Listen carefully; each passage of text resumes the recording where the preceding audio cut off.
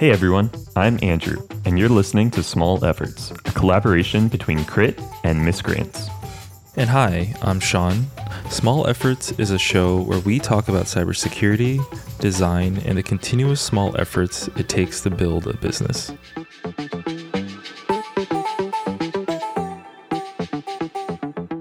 If it doesn't We work, could just go get another yeah, one. if this doesn't work, they're only like it's only beer. Right? It's only It's not only beer, it's like Michelob Ultra. So- yeah. I'm glad you said it because I don't know how to pronounce that word. Michelob? Michelob. I think it's Michelob. Michelob. Michelob? They should make a adult Michelob. TV channel called Michelob. This is now degrading into like a stupid two guys on a mic podcast and no longer like intellectual at all. But Was it ever intellectual at all? I thought that was the point. I thought we were going to talk about design and security. Anyway, they should make an adult TV show called Nickelodeon. That's my. That's your worst. That is the worst thing I've ever said recorded. Yeah. So anyway, if you can't tell from the pre-pod banter, Yeah. Sean and I are in the same room Sean and I are in the same. I mean, Andrew and I are in the same room. for the first time ever. So we have now been friends for like what, 6 months, a year, something like that. Yeah. Like 8 months, maybe. Yeah, Yeah. close to a year. I feel like. Okay. I think I followed you and DM'd you. I was like, oh, dude, hello. Been a fan of your work for a while. And I think that's all I remember, to be honest. But I have known about Crit for 3 years now. That is wild to me. Yeah. It was at Gartner at a wine networking thing at my What? previous job. How did you find out about us at a wine networking You thing guys at did the Gartner? visualizer. Oh, okay. But you guys hadn't said you did the visualizer. But I saw that Gartner's had a visualizer. Uh-huh. And Andrew was there. Ah. And Andrew and I were friends by then. And I was like, so, who did the visualizer, Andrew? It's interesting to me because that's literally like how we've gotten most of our security work is people saying who did the visualizer. Yeah. And it's kind of funny because my assumption in my head is that everyone would assume that Grey Noise's internal team did the visualizer. But it's like everyone in security just assumes someone else did it correctly. They correctly assume that someone else did it. Yeah. But yeah, that's always been kind of funny to me. I've had because we've done work for Grey Noise in the past as well, just a presentation design and logos and graphics and whatnot. Presentations that we couldn't even show because they were internal, but people always see Grey Noise and no one reads the fact that like on our Miscreants website we say this is what we did, but you should really check out the work that Crit did. And everyone, like a sales call goes, oh, you did the visualizer. I'm like, no, we did not do the visualizer. I'm glad you're not here for UI UX things because then I would point you in Crit's direction. But Thanks, man. You want to hear something cool? yeah. So I was just digging through our Twitter DMs to try to find out when we first met. Yeah. And I found a funny DM from March 22nd, 2021. Okay. It reads, God, I'm going to sound like such a douche, just the way I talk in Twitter DMs. Yo, so Austin, my therapist, and my girlfriend all think we should start a podcast and not worry about the results, but just focus on doing something that's fun and sustainable. What do you think? Should we do it? What do you think? Should we do it? No. This is a terrible idea. I like the idea of recording us drinking, but Man, our Twitter DMs have some solid stuff. There's also one about somebody quitting their job and going full-time on Miscreants. uh-oh. That's pretty cool. Yeah, that's pretty. Wow. All right, I got it. Oh, here it is. Uh-oh. Yeah, okay. I totally hit you up. July 30th, 2020. We've been friends for over a Wow. year. Over a year. Holy wow. Cheers. Cheers. Cheers. Clink. Should I read my first message to you? Yeah. Yeah. Was it like a... Hey, Sean, wavy emoji. One of my partners just sent me a link to Miscreants. I run an app design firm, and we've started to do a lot more work in the InfoSec space, mostly through our connection with Andrew Morris at Grey Noise. Would you be down to have a virtual coffee one day and chat about InfoSec? I dig your values and all the experiments y'all are doing. I think I called you right after. I think Did we you? hopped on a call right after. Yeah, we did hop on a call right after. Yeah. Shortly after, we messaged a couple times, and then you just said, "Are you free now?" And I was. Yeah. Word. So we are currently sitting in the same room Yeah. because we're both at Black Hat / DEF CON. Yeah. What Black Hat's over. So I guess we're at DEF CON now, Yeah. but we were here for both. Yeah. Also, sorry if the mic is going in and out. Oh, you're fine. It's okay. Thank you to Hatch for fixing that. Thanks, Hatch. We love you. Yeah, we love you. Hatch is our We should probably figure out the names of our editors and not just. Chris. I think is one of them. Cool. They're gonna hear that. Yeah, Chris Sirianni. Cool. Hi, Chris. Thanks, Chris. Chris is the only one I have interacted with directly. Thanks, Chris. But yeah. So shout out to Hatch who does the editing for this podcast. Yeah. I posted this in an agency owner Slack group that I'm a part of. By the way, Bureau of Digital is like a pretty cool community. You should check them out at some point. Cool. So I posted podcasts and immediately someone was like, wow, that's like pretty well edited. Like that sounds pretty good for your first podcast episode. And I was like, oh yeah, we're not doing it ourselves. Yeah. That's why. And I've had a couple other people be like, shit, this sounds professional. And I'm like, yeah, it's because I'm not doing it. Yeah. Same. So anyway, we're at DEF CON. Andrew and I are sitting perpendicular to each other on an L-shaped couch on the 30th floor. Yeah, it's really nice. It was the cheapest suite we could find. Brought some Miscreants people with me, and Andrew is now here hanging out. I don't know where my designers are. They're hanging out in Vegas doing stuff. They might come back at some point and we'll have a little cameo. They might just completely interrupt this podcast and Mary's gonna have to like edit more stuff out, but that's cool. So we're in, did you say where, like the city? Oh yeah, we're in Las Vegas. I guess Vegas. Yeah, Las Vegas. Yeah. First Vegas? It's a weird place. Yeah. This is my second time. Second time at DEF CON, first time at Black Hat, and second time in Vegas. What about you? This is my third time, I think. Could be fourth. I don't remember. Third. I think DEF CON 26 was my first DEF CON. Okay. So I think. Yes. DEF CON 26 was my first DEF CON. Yeah, dude, it is hot here. It is hot. It has been like regularly 114 degrees this week. It's been brutal. Yeah. And I've been here since Tuesday morning. Woke up at 5 to get on my flight, and I've just been here, and it feels like I've been here for a year already. I feel like a Vegas local at this point. I felt really conflicted about coming. It was up until the end. It was a game time decision. So Vegas has been a COVID hotspot, the new Delta variant in particular. Yeah. Sean and I are both vaccinated, but there is still some level of risk.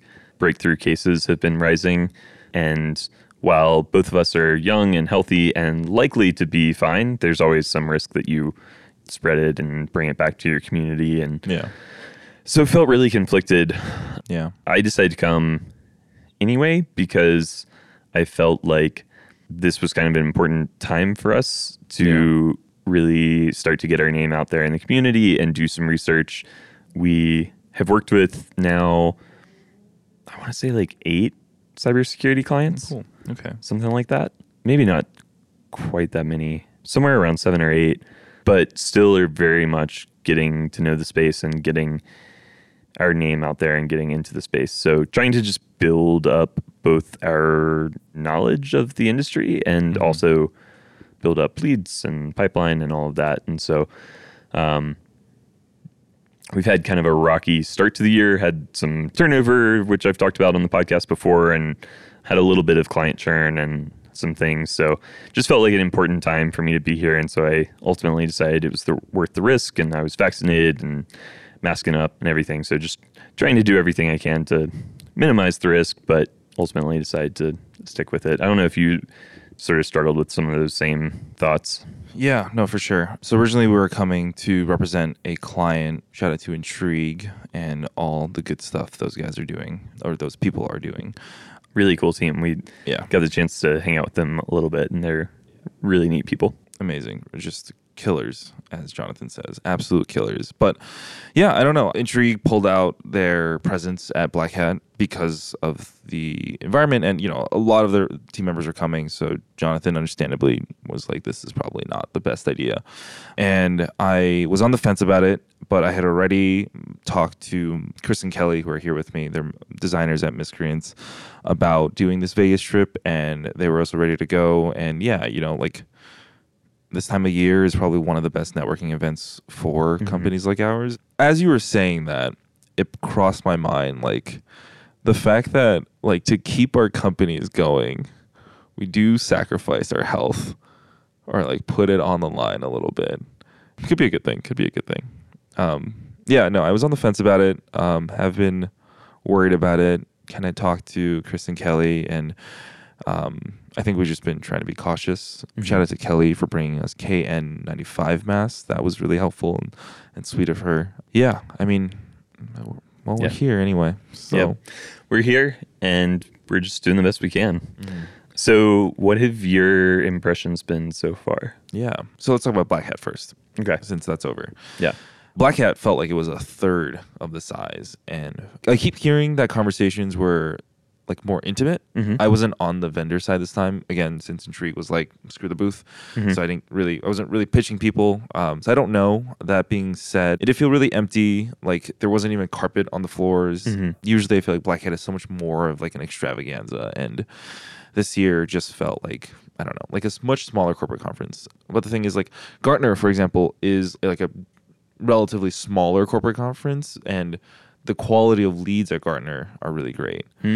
My thing is, for me, at least the people I met, it didn't feel like the quality of leads were that great at Black Hat. But again, this could be because I just was not a vendor this year. I also will say that like the way we were scanning leads was different. You scan them with your phone, like a QR code this time. Whereas like in the past, you had like a lead scanner, you could tap their badge, and that made things a lot faster. Obviously, people want to go contactless, so it makes sense. It did make the badges seem a little cheaper. Everything just felt a little bit cheaper for some reason. Usually, yeah. I mean, I think a lot of large companies still, like CrowdStrike and SentinelOne, always have their larger presence. It was interesting to see like ExtraHop and ReliaQuest. I know ReliaQuest just raised or something, so that explains their thing. But yeah, it was interesting. It was just like, it felt a lot smaller. I don't know how much more intimate it was. I think these smaller networking events outside of Black Hat, like the things sponsored by other companies, were valuable though. And also felt better because it was a much smaller group of people. Yeah, I went to like, a shout out to Mimi, but I went to the cybersecurity marketing brunch meetup thing, and there was that sounds cool. Yeah, there was boba, there was cold brew. It was great, but it was like 10 people, and it's like, okay, hi, this feels way better than anything else. Great. Yeah. So I had never been to Black Hat before, so I didn't have anything to compare it to. I had only been to DEF CON, and DEF CON, we'll talk about DEF CON in a minute. DEF CON's just weird. It's its own beast, and it's a really fascinating, interesting place, and can be great networking of a certain like sort, but it's not really a place to go and like do business. It's not a place to generate leads. And so to me, Black Hat felt like, okay, this is where I need to be for the business. Like this is where I can go and it's acceptable to talk to people about business and product. And there was an actual trade hall, business hall is what they call it, with vendor booths. And so I was able to talk to a bunch of vendors who could be potential clients of ours. And there was still enough there that I certainly didn't talk to everybody. And I was only there for 2 days. You were there for 3, so that might have been part of it too. But I found it really useful. The first day that I got there, even with it being smaller, and I mean, I did notice it felt like a smaller conference. Like it didn't feel massive. Again, didn't have that comparison, but I've been to enough tech conferences that had some things to compare it to. Yeah.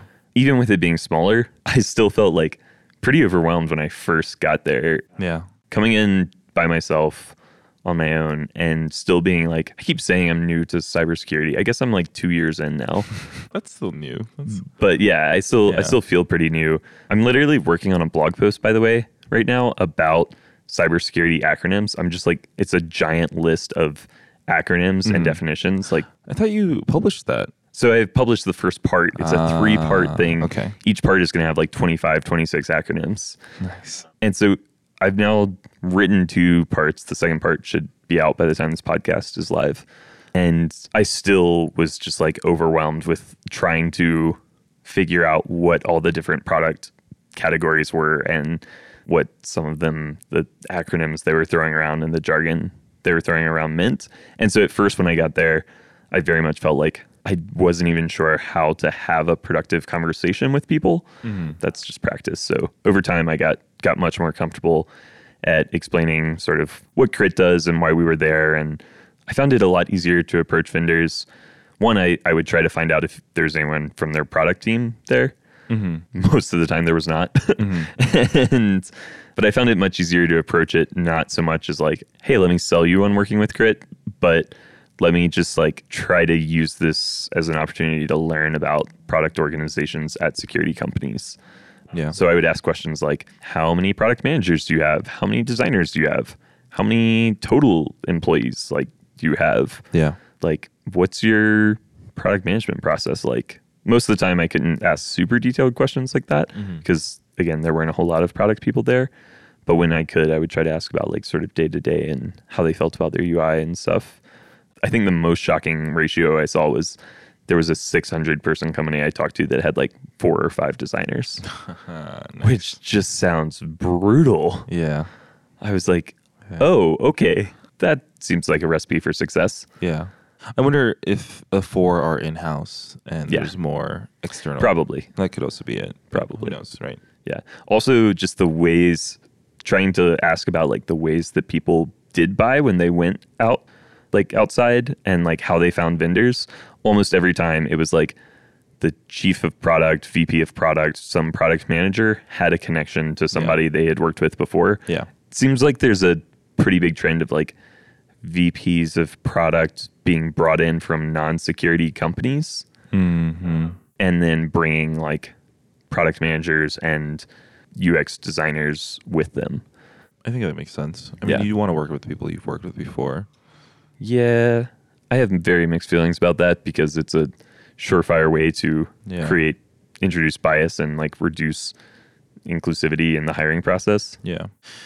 It's interesting that you bring this up because it means that like the buying cycle or the customer buying process for agencies is so different than like the customer buying process for like B2B cybersecurity. So Gartner put out this, I have to show you this graph later, but I mean, basically, right, like in an enterprise, when they're looking to buy any B2B tech product, really, that isn't something that you would buy with a credit card. It's a very complex buy, like problems identified, then they search for like solutions through various ways. So like search engines or Slack's recommendations, whatever. Then you do demos, then you do POV trials, then you have conversations with more sales engineers and whatnot. And it's this long like buying cycle. Right. But then with an agency, for example, It's like, largely it's just like, yeah, who it's have a you friend worked with before? Yeah, it's a friend of a friend. Yeah. And I mean, to be fair, I guess to some degree we should be grateful for that because it makes our jobs a lot simpler to sell. As long as you have those connections, the job becomes more about building relationships and building meaningful friendships that can turn into work someday. And I mean, it makes sense. It shouldn't be a surprise because pretty much all of our business comes from referrals. Yeah. So, but yeah, it was just interesting to hear the different approaches and different, there are very, very, very few cybersecurity companies that seem that have a meaningful design team. Yeah. Like a true design team of the quality and size that I would expect for, a several hundred person company. Were there any companies you saw that pleasantly surprised you? So there were definitely a couple of companies that their UX UI designers seemed to be doing a lot with a little. Yeah. Because even if they were a little bit understaffed or something, there were a decent number that at least had like decent, like solid visual design. Like they looked clean, had decent visual hierarchy. Your eye sort of knew where to go on a page. Felt like there were a lot of graphs that weren't all that helpful. Again, I don't have all of the context that someone who has a background as a security engineer would have or never been a SOC analyst, but just like looking at a lot of stuff, there seemed to be a lot of graphs that it felt like UX was maybe a pretty decent problem. I talked to a number of people who brought up the issue that there seemed to be a disconnect between the designers they had worked with. So they had to spend a lot of time educating them on the product, which is something that we have, to be honest, run into as well. But our goal is by focusing on cybersecurity to over time eliminate that and like build up institutional knowledge. Yeah, the investment is worth it. Yeah. I mean, that's our whole shtick, right? Is that like the discovery phase is so much shorter with us because we have, I get to have the experience, like security knowledge already. Does anyone else on your team, by the way, have like a security background? One has worked at Citrix. Another has worked with like other security companies and has a decent amount of knowledge. So Nice. And then our biz dev person has also worked in security for years. So half of us do. I will say we also boost a lot of our internal security knowledge by keeping just a circle of technical, like, I don't know, we call them advisors or technical advisors or fellows or whatever. And it's really just my network of people who work at MSSPs and other security teams, and they're very helpful in being essentially a sounding board for all of our designers and all of our teams. So even me as well, like for all of our accounts, even doing spec work, like we go to them and ask like, hey, have you had experience with this product or this brand before? What do you think? What are people saying about it? So that's usually what we do. I think that's a valuable asset to build. That's something I would love to build up over time. Yeah. Right now, most of our connections in security are still, to be honest, like clients and former clients. So there's good and bad with that. Yeah. I mean, it helps having gone to school for cybersecurity, right? Like all my friends, that graduated are all working in security. So I can just... One thing that you and I were talking about a little bit earlier was just asking people how they differentiated from other products in their category. Yeah. Do you have some thoughts to share there? Yeah, man. Did you see anything? Yeah, sometimes your tools are not that different. You guys just use different colors and you're all on Bootstrap. I mean, so this was interesting, right? I was having a drink with one of our VC partners, and we were talking about a startup, not security related, and he had brought up, and they invest in like some really solid cybersecurity companies. I think one of them just exited for like a bunch of money. So they're really happy and they closed their fund and all that. But anyway, he had brought up, I was asking about his investment philosophy, and he brought up the idea of like a sustainable edge.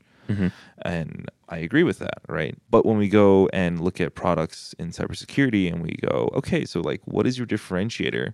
A lot of times their answer that I've been hearing is like, oh, we just have like better data. Like, that's cool, but I don't know if that's like a sustainable edge. I think better data in particular could be, saying we have better data is not helpful. Yeah. But being able to clarify like why your data is better, like, do you have some sort of truly innovative technology that leads to your data being better and staying better? Like, do you have an edge on your competition in some way? When we were starting our company, that like sort of a mentor told us, which was, forget about the Java. Basically, if we were programmers, and his advice was, when you're doing sales, like, basically just don't get too into the weeds. No one's buying your software because it's written in Java. They're buying it because it does something for them. And so maybe to some degree, talking about like why your data is better is getting too into the weeds. And maybe it's okay for folks to focus on outcomes. Yeah. But it definitely felt like there were a lot of biz dev and marketing people at Black Hat who did not do a great job of clearly explaining what differentiated their product from others in the category. Yeah. I think I made some notes about the most common answers I heard. There are a number of people who are like tying alerts together and are like, we can show you the path. We can show you how things flow, which is cool and valuable, and visualizations and providing context and linking things together is valuable, but it seems like it's starting to become enough of a trend that it might not stay a differentiator for much longer. A lot of people talked about automation to reduce workload. A couple of people brought up bundling as a differentiator, which was interesting. So saying like, we bundle together several types of tools so that you don't have to pay for 3, you just pay for us. There were multiple talk about their combination of product and services. So having MDR services and stuff like that being one of the things they focused on. And then my favorite was almost every sales presentation I saw was like, we're better than the other people because we have AI. And yet everyone else also said they're better than the other people because of their AI, which I think goes back to that kind of feeling of like, our data is better. It's like, our AI is better. Yeah. Is it? What's it even doing? Yeah. Yeah, there's no like wire cutter for cybersecurity tools, Like, there's Gartner Peer Insights, but it's not. I don't think it's valuable. And, again, this is why the buying process is so complex. Is like, better data and better AI is not a valid answer. Every product pitch started to feel kind of the same, which is basically like, the bad guys are scary and like, you're woefully unprepared. Yeah. But do not fear. There is hope. Yeah. Our tool will save the day. And I felt like... And again, I'm saying this as an outsider. I'm saying this as like someone who's kind of new to this space. I feel like in my conversations with friends and people who seem to be really plugged in and really knowledgeable about the industry, I hear a lot about kind of the more mundane everyday problems that SOC analysts and stock teams face, which are like turnover and retention and tool fatigue and the amount of time it takes to train people on new tools and the amount of time they spend dealing with alerts and tracking down problems and like how stressful things can be. And I kind of wanted to hear people talk more about just like, hey, we're going to make our tool easy to use because retention is hard and turnover is a big problem in this industry. And so like, we don't want you to have to spend like months and months training people. Yeah. Or like even, hey, we're going to make our tool really pleasant to use so that your analysts aren't going to want to leave because they have good tooling that makes their life easier or something like that. Like, I kind of wanted to hear that approach more than the bad guys are scary. Yeah. Well, as for the bad guys are scary part, it's part of the thesis of why we exist is because like 2 or 3 black hats ago, maybe 2 black hats ago, you know, it was a large black hat, and the amount of marketing that's based on FUD, right? The amount of marketing that fear, uncertainty, doubt, by the way. I'm not explaining this to you, but I was told to explain this multiple times this week. So apparently it's not like a known term, but like the amount of FUD marketing I see in cybersecurity, like really pissed me off. Because like it makes sense because like when you do story branding and all that, like you're supposed to present this problem or you're supposed to. Yeah, you've got to like reiterate the pain points so that people feel heard and feel like you understand them. Yeah. So there's some validity to that. There is.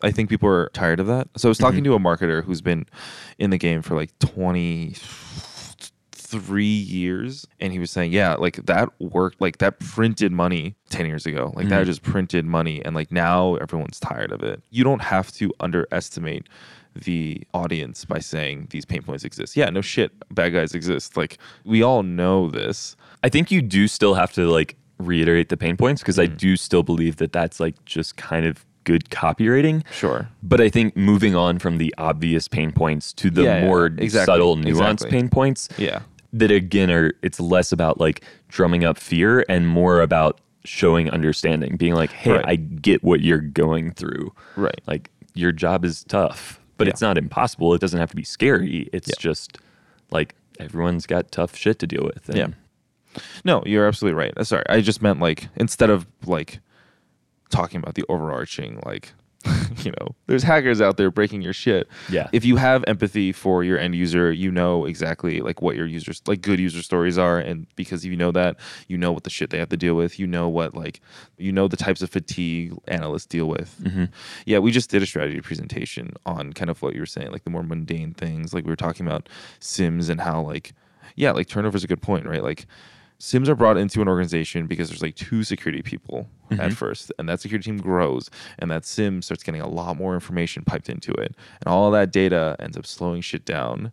And now those analysts are like, shit, why is my job like SecOps all of a sudden? Why am I a sysadmin? What is SecOps? Security operations. What I'm trying to say is that it's like the sysadmin part of the work, right? It's setting up and maintaining like Splunk or Elastic or something like that. It's having to maintain that and making sure shit like that doesn't slow down.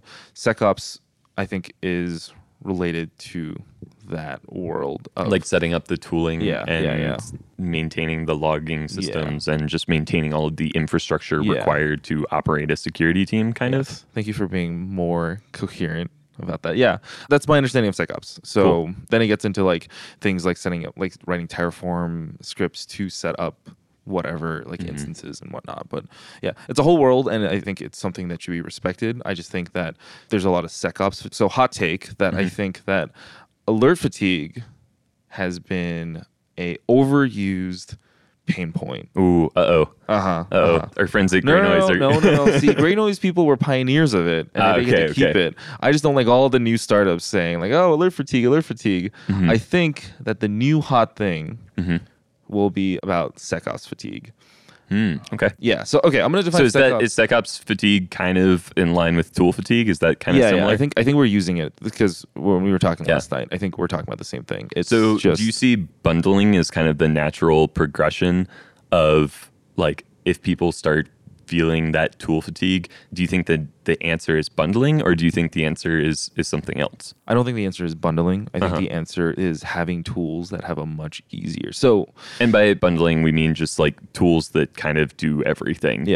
And generally, when you have tools that do everything, they don't do everything as well as specific tools that are designed for kind of a single function or a couple of functions. Yeah. I think bundling is a cheap way to solve the problem, but I don't think that it's effective.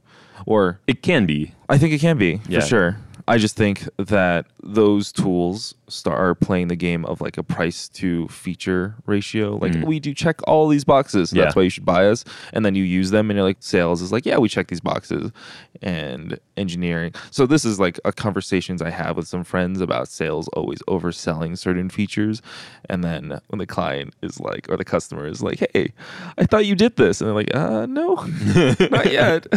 Or like, yeah, we do this ish, like we do it enough to say that we do it, but it's not like better than the other tool that does that. So anyway, yeah, tools fatigue, SecOps fatigue. I think it's just about like the experience of installing and maintaining a tool, and then also uninstalling it.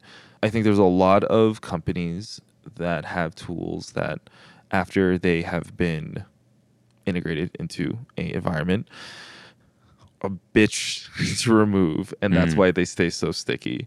And I guess it's a tactic, right? Yeah, but that's almost that starts to get into like dark patterns. Yeah, It's yeah. like, hiding your cancellation funnel. Yeah. It's a crappy way to try to keep customers because you don't end up with happy customers and you're not providing value, and so it's not ever a good long-term strategy. Yeah. It can work in the short term. Yeah.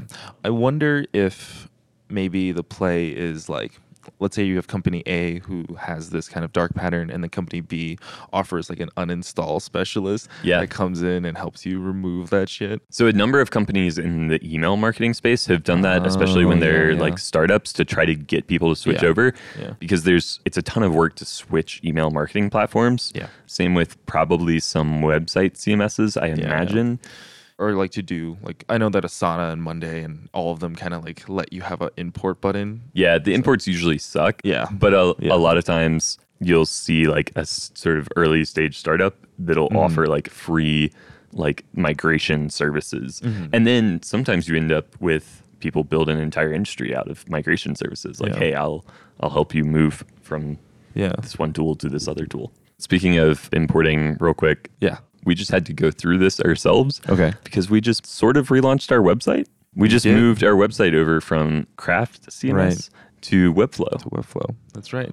Welcome to the Webflow gang. And the biggest pain in the ass was the import process. For the CMS. Yeah. Because we had over like 150 blog posts that we needed to move, and newsletters, and some random landing pages and stuff. And really, that's still relatively small for a site. Yeah. And we thankfully have a team of good engineers. And so one of our engineers just like used a web scraper to automate most of the process. And then we've been able to just go through and do a lot of cleanup work. But there's still a good bit that needs to be done. But yeah, our new, actually, have I shown you? I mean, I check out crit.com every now and then. Have you seen it this week? No, I have not seen it this week. I think it takes two types of crazy to, one, go and Twitter DM someone in the same vertical as you. Hey, want to talk about the vertical you're in so we can move in? And then it takes the other type of crazy to go, yeah, want to have a call about it, where I immediately spilled all the beans. And we're like, dude, this is so exciting. There's two people in this vertical now.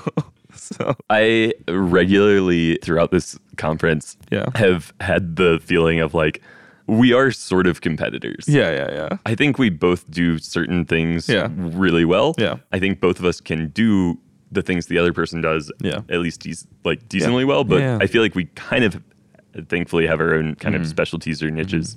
But yeah, there have been multiple times I literally walked up to someone at Black Hat and I started talking to them about what we do. And he was like, oh, are you the company from New York? And I was like, no, that's my best friend, Sean. He's like, they're fucking awesome. Yeah. And I ended up just talking to him about how great Miscreants is. Thanks. And I've done that a number of times where I'm just like, thanks. Yeah, like Miscreants is awesome. You all should definitely talk to them about apparel and all sorts of shit.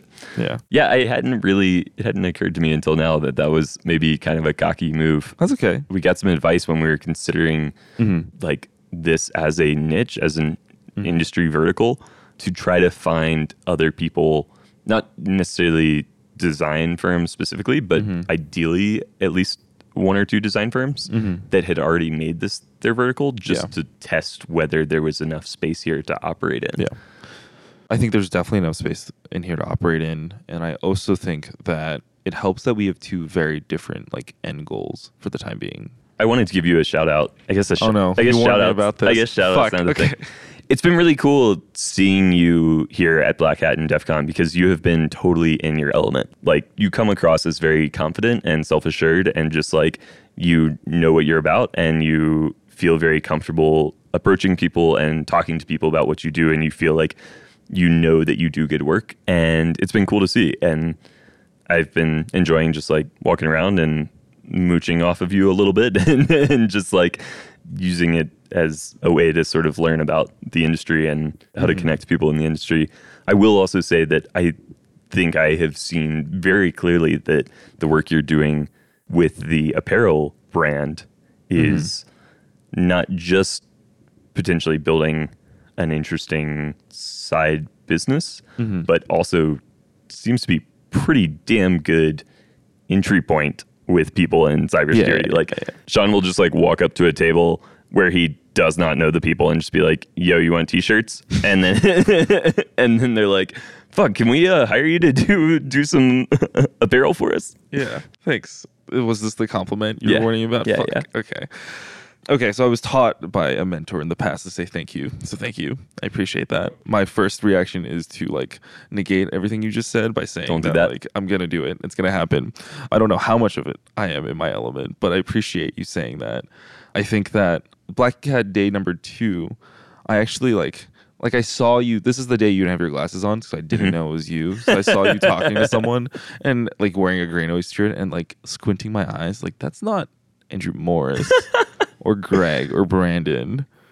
Does he just know who? And then I was like, oh, that's Andrew. And I just like overheard you kind of talking about what you all do. And I think you do a pretty good job Thanks. too. I think I was getting a little more into the swing of things by day 2. Day 1 was pretty abysmally awkward. Really? But Gotcha. but by day 2 I was getting a little bit more comfortable, which is again part of the reason I'm here is knowing that like this Yeah. year might not turn into any leads. much of sales, especially early for a company, like when you haven't completely defined what it is you're selling or like you haven't located everything, like you are testing the waters with new messaging all the time. And I definitely like even day 2, I'm pretty sure I was talking to some people and it's just like, they're like, yeah, cool. Okay.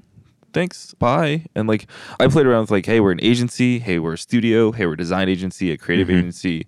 Like I remember saying something and they were like, oh, you do like, so you buy like ads or something, and it's just going like, Yeah, it is always remarkable to me. I'll walk into a conversation and feel like once I start feeling a little bit more confident, I'll go into a conversation and be like, I feel like I explained that pretty clearly. And then people will be like, so what do you do? yeah, I'll be like, we're a product design agency. And they'll be like, so what's your specialty? And I'm like, product design. They're like, oh, okay.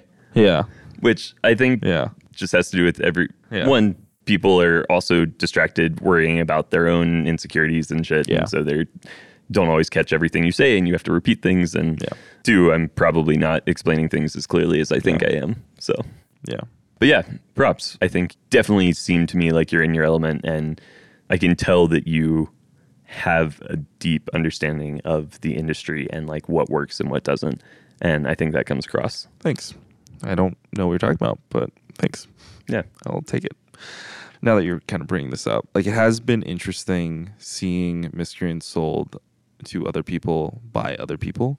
It's super fucking valuable to hear other people describe your company and what you do because it just like tells you what they hear and what they think and what like sticks out to them. Yeah. Well, sorry, it wasn't actually about that. Okay. There's a Sorry. separate thing. So, Chris and Kelly are here with me and just kind of hearing them talk about Miscreants, but not just them talking about Miscreants, but their kind of like sales strategy, right? Because like really they're here and they're going to like paid for their stay. So they're going to be my salespeople for the week. So just kind of hearing them, but also I think hearing them make certain sales mistakes is also very interesting. So like overselling is one that I've seen a lot, which has been interesting. And also like I think so much of sales has to do with listening and just like asking questions and I think you do that really well too. Thanks. I think you get people to talk about their stuff and you come at it from a very like inquisitive slash, I think people who are very wary of what you're doing will see it as like brain drain. And on the other hand, like people who are really passionate about their product, which is usually the founders you end up working with anyway, like get super passionate about their product, and that now you're like their best friend because who else is asking them about this stuff, right? Like everyone else is like, oh, how much do you cost, right? I did talk to one person who was like a salesperson, and I think was a pretty good salesperson, and so he immediately was like, oh, you're trying to sell me. And to be fair, to some degree I was, but in that moment I really wasn't. I was like, no, I'm not, like, I know you're not going to hire us right now. I'm really just trying to get better and like understand. Like, I genuinely want to know the answers to these questions. But yeah, for the most part, I think if anything, my problem is probably underselling. Like, your client came up to us at one point and was like, made a joke about the fucking dope t-shirts you all designed, the Revenge of the Attack Surface t-shirts. Thanks. So cool. And made a joke about like, can you design t-shirts this good? And I was immediately like, no. And she was like, you shouldn't say that to a room full of potential clients. Yeah, don't say that. But I mean, at the same time, I think hopefully people see it as like, we know what we do and we know what we don't. And hopefully that will make them want to work with us when they need the things that we do. I think you should say we absolutely can, but we're not going to do it because we only can. Ooh, there we go. There we go. That's That's the better. Go. Yeah. There we go. All right. I did say, I'm not going to say who on the call, but I did say to a client, or sorry, so not to a client, that would be really dumb, to a person who was talking to me about product design, and I was like, yeah, this is cool, but we're not going to do it. You should talk to Andrew at Crit. Thanks. So yeah, absolutely. Yeah, I think that's probably the move, right? It's just like, like we can, obviously, because all design is transferable at some point, but like that's your niche and that's your focus. And but I've seen Austin's work. I think he could pull something crazy off too. I've seen that little cart mascot for that certain company. Super cute. Yeah, Austin is super talented, and some of the designers we have now too are bringing some new stuff. Yeah, like Nathan is stronger on the UX side, but Iris on our team does some really cool visuals and illustration stuff. So she did a great job on the Great Noise visuals. Thanks. Back to the Andrew Morris Fan Club show. So I know I said I didn't want to talk about this, but then you brought up product. You said the words product strategy. Yep. Yeah. So okay. This is interesting because originally I was going to ask you, like, how do you define strategy, right? But, like, I don't know how much I care about that versus, like, how do you define product strategy? Because I have my definition of brand strategy. So now I'm curious how different or similar this is. So this is going to be some verbal processing here. Cool. Because to be honest, I don't think I have a good definition of product strategy. Me neither. There's a lot of, like I have a lot of sort of concrete pieces that I think go into a product strategy, like user research, and product analytics, and goal setting, and even things as concrete as user stories, I think, are sort of part of defining product strategy to some degree. You could also argue that they're just like product development, like you're building out specs, but I think that process of building out specs is the strategy. There's overlap. I think there's a lot of strategy in how you define what the product should be and do. I will say, like, one thing that's been kind of interesting in our approach to starting to sell strategy services is, like, we almost have kind of fallen into it over time. I was like, oh, this is product strategy. That's what we're doing here. So, like, we start every project, if it's a greenfield project, so if it's like a totally new product, then we start it with a road mapping session where we do that user research and some understanding of the industry and the competition and the differentiators and ask a bunch of questions. I think that's an underrated part of any strategy, by the way, is like people who are good at strategy are often just good at asking questions. Like they may not have all the answers, but they know how to ask questions that you then have to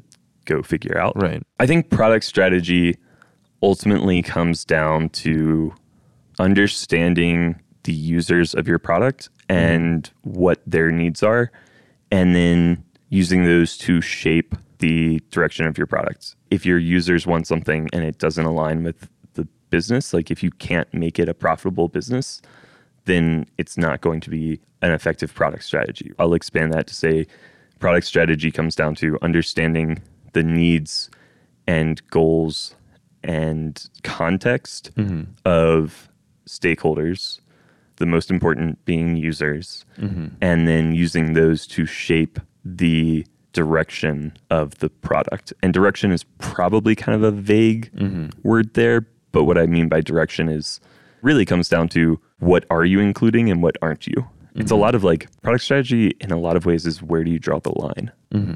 Gotcha. Is product strategy making product decisions that align with business goals, or is it completely irrelevant to business goals? No. It's definitely not completely irrelevant to business goals. I'm trying to decide if you can distill it down to just that, or if you need to also include like user goals there. I mean, hopefully the business's goals are to create values for the user. Like hopefully those goals are aligned, but I'm not sure you can assume that. Yeah. And so I think you might need to say it's product strategy comes down to like making product decisions that are aligned with the goals of the business and the users. Okay. I mean, I don't know. I think don't that's have a lot of it. Yeah. Yeah. I think one thing that's been interesting for us over the years, so you and I have talked a decent bit this week about branding, and like earlier in this podcast, we were talking about like differentiation and positioning. And we often draw the line with our services of like, we want to stay focused on product. We don't want to get into marketing. And people typically lump positioning and parts of branding even more in the marketing category. Yeah. But they have all this overlap with product, right? Yeah. And it's super important for product, any good product team to understand the positioning. And really in a lot of ways, like product should be influencing sales and marketing and vice versa, right? Like it needs to be a symbiotic relationship. Yeah. And so like, I guess a question that I ask myself a lot is, should we be doing more to influence positioning and doing more like positioning workshops? Because positioning, you could definitely make an argument that positioning is one of the most critical elements of product strategy. You could also argue that it's not product strategy, it's marketing strategy. And I think the truth is it's a Venn diagram. Yeah, I think it's a Venn diagram. Yeah, it's so weird, which is why I kind of asked this question, because I feel like it all has to kind of do with business goals, and like that's kind of like the common differentiator. But what I typically tell people, like I'll have potential clients ask if we do marketing, and I typically tell them like we want to be involved in marketing conversations. Like we want to be providing input and asking questions, and we want to understand what your marketing goals are, because those do impact the product. Right. Even as concrete as like changes to the website might impact the user onboarding funnel or something like that. But where we draw the line is like, we're not going to buy ads for you. Like we're not going to actually do marketing implementation. But would you write messaging copy or figure out messaging? We have. Okay. We definitely have. In general, I think I would recommend that they work with a specialist or offer to help bring in a specialist. We certainly write microcopy, which I think is a pretty vital skill that gets really overlooked in so much product design. Yeah. It's definitely underrated. And really, I think so many people just don't have enough microcopy and don't use it well. Yeah. Microcopy is the like little words and phrases. I mean, it comes down to like labels on buttons, but it's also the little bits of copy scattered throughout your product that tell people what to do and provide context and information about how to use the product. Yeah. It's like a cancel button. And it's like, are you sure you want to cancel? Or like, do you want to cancel? Or like, hey, like you're going to do this.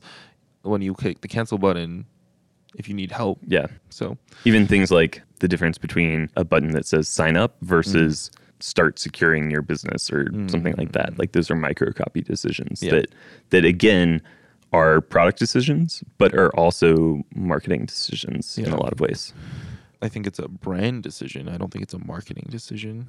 Your small effort for the last session was to cook I breakfast. have not cooked myself breakfast. I- I'm sorry. I have I did eat breakfast, but I did not cook myself Hey, breakfast that's the next good. day. That's good. I'm Well, I proud had of you. brunch. I had brunch. On another podcast. Yeah, I have one idea for a Twitter thread. Okay. I think I was supposed to come up with like 2 to 3, and I have one.